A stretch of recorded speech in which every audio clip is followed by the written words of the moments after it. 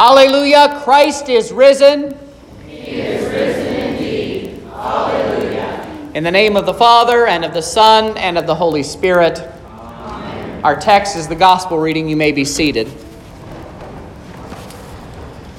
Today, as I mentioned before the service began, today is historically known as Rogate Sunday, or as I like to call it, Praise Sunday, based on the historic gospel reading of the Sunday. It is a Sunday where we ought to take time to consider what it is the Bible actually teaches us about prayer. One of the things that we might be tempted to ask is, if God already knows what we need, why should we pray at all? After all, Jesus himself tells us that the Father already knows what we need even before we ask. Well, there are two things to consider with this question. First, God has actually commanded us to pray. The second commandment is, you shall not misuse the name of the Lord your God. And this means that we should fear and love God so that we do not curse, swear, use satanic arts, lie, or deceive by his name, but call upon it in every trouble, pray, praise, and give thanks. Now, it's easy to reduce this commandment into not using God's name as a bad word. And while that is part of it, a misuse can happen also when we just don't use it at all. And this was actually the case among the ancient Jews who refused to use God's name even when reading the biblical text. So if they came across the name Yahweh in the text, they would insert something else or totally skip over it altogether. This is why the word Jehovah, which is a word you've probably heard, especially if you've watched Indiana Jones and the Last Crusade. In Latin, Jehovah starts with an I. You remember that part. That word actually comes from the fact that God's name, Yahweh, has a certain set of vowels in it, obviously. Well, the Jews modified the vowels in Yahweh's name in order that it would be pronounced Yehovah instead of Yahweh, so that they wouldn't accidentally misuse God's name. But even worse than that is when God's own people, the church, that is, the true Israel, when we don't have prayer as part of our daily habit in using the name of God. We ought to consider the command to pray just as serious as God's command not to have other gods or not to murder. For a failure to pray is a failure to keep God's commandments. But let's think about it from another side of the coin. If your dad gives you the keys to the car, does he expect you just to hang the keys on the hook by the door and just let the car sit in the garage all weekend? Of course not. He wants you to go out and he wants you to take it for a drive. God wants us to use his name to call upon him in every trouble, pray, praise, and give thanks. Consider what St. Paul says in his letter to the Romans under the Spirit's direction. He says, all who call on the name of the Lord will be saved. This is the second part, then, to our answer to the question, why should we pray if God already knows what we need? God has made a promise to us with this gift of prayer that he would hear us. He hears us. And he delivers us. Or as the psalmist writes in Psalm 50, God says, call upon me in the day of trouble. I will deliver you, and you shall glorify me. God's command to pray stands. But it also comes with a guarantee that he will hear and answer those prayers in the way that benefits us and our salvation. Then you might say, well, why would God listen to my prayers? I'm a nobody. My sins are so great that he can't possibly listen to me. Sure, he'll listen to a guy like Moses in our reading from Numbers today. He might listen to St. Peter or he might listen to St. Paul. Maybe he'll even listen to the pastor. But dear saints, I want to turn that question back on you. Who are you? You are the children of God. You have been baptized into his name. In the waters of holy baptism, God has become your Father, and Jesus has become your brother. The apostle St. John writes, "But to all who did receive him, who believe in his name, he gave the right to become children of God.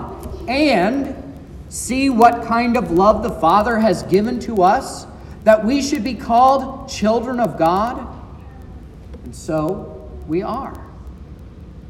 You have been made in his image, and his Son has shed his holy and precious blood to redeem you from sin and death forevermore. The true value of a thing is whatever the person buying it is willing to pay for it. This is why my mom told me not to collect things when I was a kid. She said, it's only going to be the value of whatever somebody pays for it. But you, dear saints, you are worth the precious blood of Jesus. You are precious in his sight.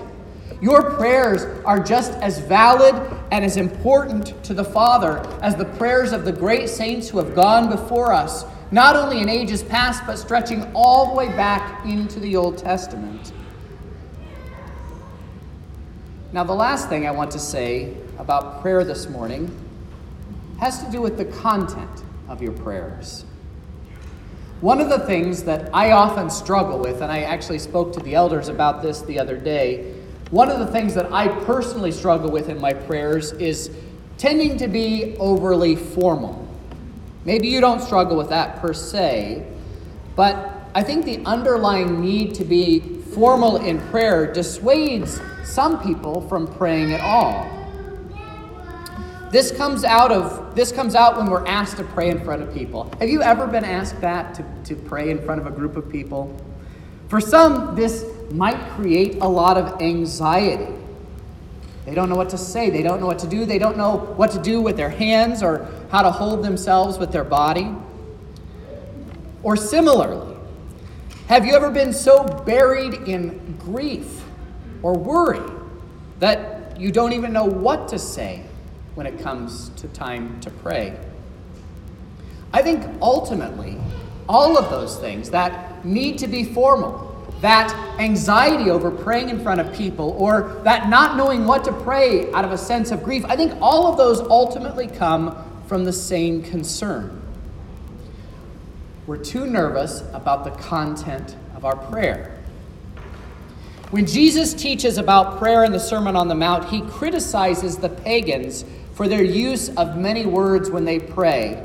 And literally, the Greek text there says that Jesus says that they are babbling meaningless words. That's where the word barbarian actually comes from. That the Greeks and the Romans thought that the barbarians, your ancestors, the Germans, were just saying ba, ba, ba when they spoke because they were speaking in gibberish.